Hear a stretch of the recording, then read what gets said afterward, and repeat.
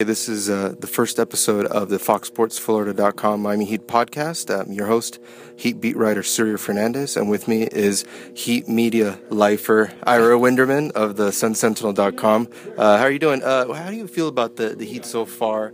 It's a small sample size, of course, but is this the kind of team that's going to win a few games and then lose, one or two games at that rate? Surya, when you look at this team more than anything, I don't think we know who the Heat are. Their early season injuries, the fact that Granger missed over a week, Haslem missed over a week, Birdman played a couple of games and he got injured, Josh McRoberts has not looked like himself yet. I think Erik Spoelstra has a lot of sorting out to do, and I'd say the only good thing is better to have the injuries early, better to see what you have, experiment with guys like Norris Cole playing the starting point guard, Mario Chalmers as a combo. We've seen a little from Justin Hamilton before he got hurt. So I think more than anything, you're finding out what you have. But until you get into a rotation, until Granger and Haslem and McRoberts are available every game, you don't know what you have. Right. But is that also a risk where already the season has just started and you're seeing a lot of these older players already kind of banged up, or is this minor injuries? It's not something that really should be of concern. Is it just players just getting into NBA shape? Well, it's a matter of the situation. Let's take Josh McRoberts. He had off-season toe surgery. There's going to be a time frame to come back from that. The Heat knew that when they signed him, that he's coming off toe surgery. He literally had been running on 9 toes for 2 years now. He's learning how to literally walk again. So that they knew that. That's fine.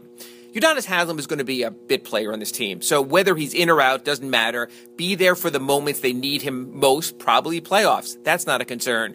The one thing I think you look at is Danny Granger. You've gone 2 straight years now with all kinds of injuries. Injury prone, hey, that's his reputation. But I like what Danny said about the Heat. He said, this team doesn't throw someone out unless they're 100%. So when I do get out there, you can see who I am. And maybe that's the benefit of the doubt he didn't have both in Indiana and then finishing last season with the Clippers. Do you have any maybe doubts as far as who they cut, as far as maybe Ken Birch, maybe somebody like that who intrigued at least Heat fans with his athleticism, his rebounding? Is that somebody that they should have maybe kept instead of maybe a Dawkins? I'm never going to overstate a Ken Birch or someone like that. But what I will say is, when you have someone like Birdman, who is 36, when you have someone like Udonis, maybe it's unfair, but probably on the downside of his career, when you have a neophyte like Justin Hamilton, you might have a lot of bigs.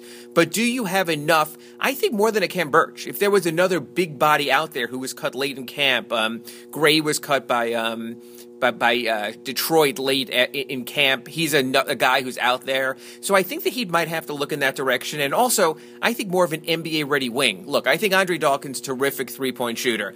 Shannon Brown was supposed to be that guy, hasn't been that guy, at least to the point when we're talking right now. So I would like to have seen another veteran wing. I was pushing for Jordan Crawford. He's thriving right now in China. I got to tell you this, I think this roster will be very fluid. I think there will be a move on December 15th after, when they can do all their trades of players in the offseason, maybe the trading deadline, maybe the buyout deadline. I think the roster you're seeing now will not be the roster that ends the season. Are you intrigued by that 3-point guard rotation that Spoelstra has employed? Are you a little surprised by that? I'm a little surprised that Napier's been getting those kind of important minutes. I think he's been terrific, and I think that's what happens when you draft a 4-year collegian who's won 2 national championships. Right. Now, the scouts look at it the other way, and that's why he fell. What's his upside? Is he going to get much better? No. There's a good chance the Shabazz Napier you see now will be the same player you see in 4 years. Is that good enough? Well, it has been for the first couple of weeks of the season. I think the question with the Heat is this.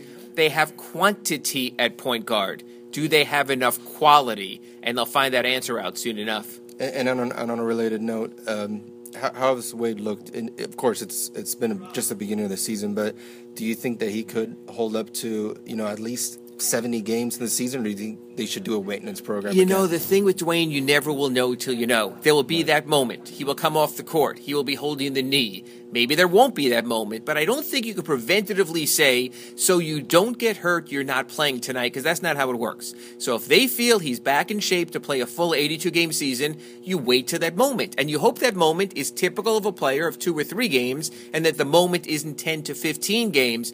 We'll see that moment, and everyone will hold their breath if it's during a home game, and then you'll see what that body can really take. Yeah, because I think it's great if you have Wade healthy to give support to Bosh, because Bosch can't carry that team the entire season. But, if Wade is going to start, missing a couple of games here and there, I think also the role of Luol Deng becomes that much more important because we really haven't seen him with an aggressive scoring mentality. He's not that kind of player either. I don't think Deng will be that kind of player. Right. So honestly, if Dwayne Wade misses time, that might be when Danny Granger has to step up and be the Danny Granger we saw 3 years ago in Indiana. I think the Heat's in one place right now. They cannot afford not to have Dwayne Wade. They cannot afford not to have Chris Bosh. There isn't that other guy right now you could say, okay, because he's out, this guy steps in. Bosh is almost irreplaceable in this lineup. There's not a single name you can give me, whether it's Birdman, whether it's Udonis Haslem, whether it's more Josh McRoberts. You could say, okay, we don't have Bosh tonight, but we have him. With Dwayne, hey, maybe Danny Granger can come around, be what he was. Maybe Shannon Brown will show that flash that he did back with the Lakers. That's a little bit different. But I think right now the Heat very much have two irreplaceable starters. Is this Coach Spoelstra's biggest challenge this season, or do you think it was integrating the big three? I think his biggest challenge was dealing with Michael Beasley as a rookie. So I think everything after that is going to be relative. Right. Look, the one thing he has, when LeBron James left the Cavaliers, they had nothing. No one was going to win in that situation. Right now, Pat Riley, Mickey Arison gave Eric Spoelstra talent, gave him playoff talent, gave him enough to succeed with. So yes, it's always a challenge when you're fighting for a home court in the playoffs. But Eric is still better positioned than a lot of teams that lose their franchise marquee free agent, like Orlando did with Dwight and Shaq, like the Lakers did with Dwight in those situations. I think they've positioned him pretty well. Speaking of Michael Beasley, do you still get readers on the Ask Ira still asking about him? I'm providing regular updates from the Chinese Basketball League. He's averaging about 31 points and 13 rebounds right now.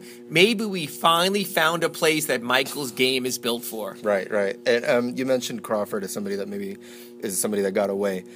Do you see anybody that on the waiver wire or something like that the Heat maybe should look into? I got to tell you, China's intriguing because their season's over late February and March, depending on playoffs or not. So you've got guys like Michael Beasley and Jordan Crawford and Al Harrington and Andre Bloch. That's going to be really interesting. Remember, the rule is, as long as they've not played for another NBA team this season, you can sign them anytime until the final day of the regular season, and they're eligible for your playoff roster. So I would look at the Chinese Basketball Association as a possibility, but also with trades, also as the buyout deadline. Perfect example, a guy, again, like Caron Butler goes to Detroit. Maybe they're out of the playoff race, and he says, I want to get a chance. He wanted to come to Miami last year at the buyout deadline. So I think there are those possibilities. Have you seen, a lot of the games from the Elite East? Have you maybe noticed, okay, maybe this team isn't as strong as I thought they were? I don't think there is an Elite East. Look, I'm still we're like the presidential people. You lose the first 5 primaries and you get nothing in New Hampshire, but people say you're still the front runner somehow.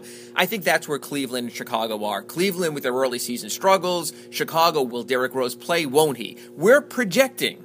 In our analysis, Derrick Rose will get on the court at some time this season. Chicago will be an Elite 2 in the East. Cleveland will get it right. There's too much talent not to.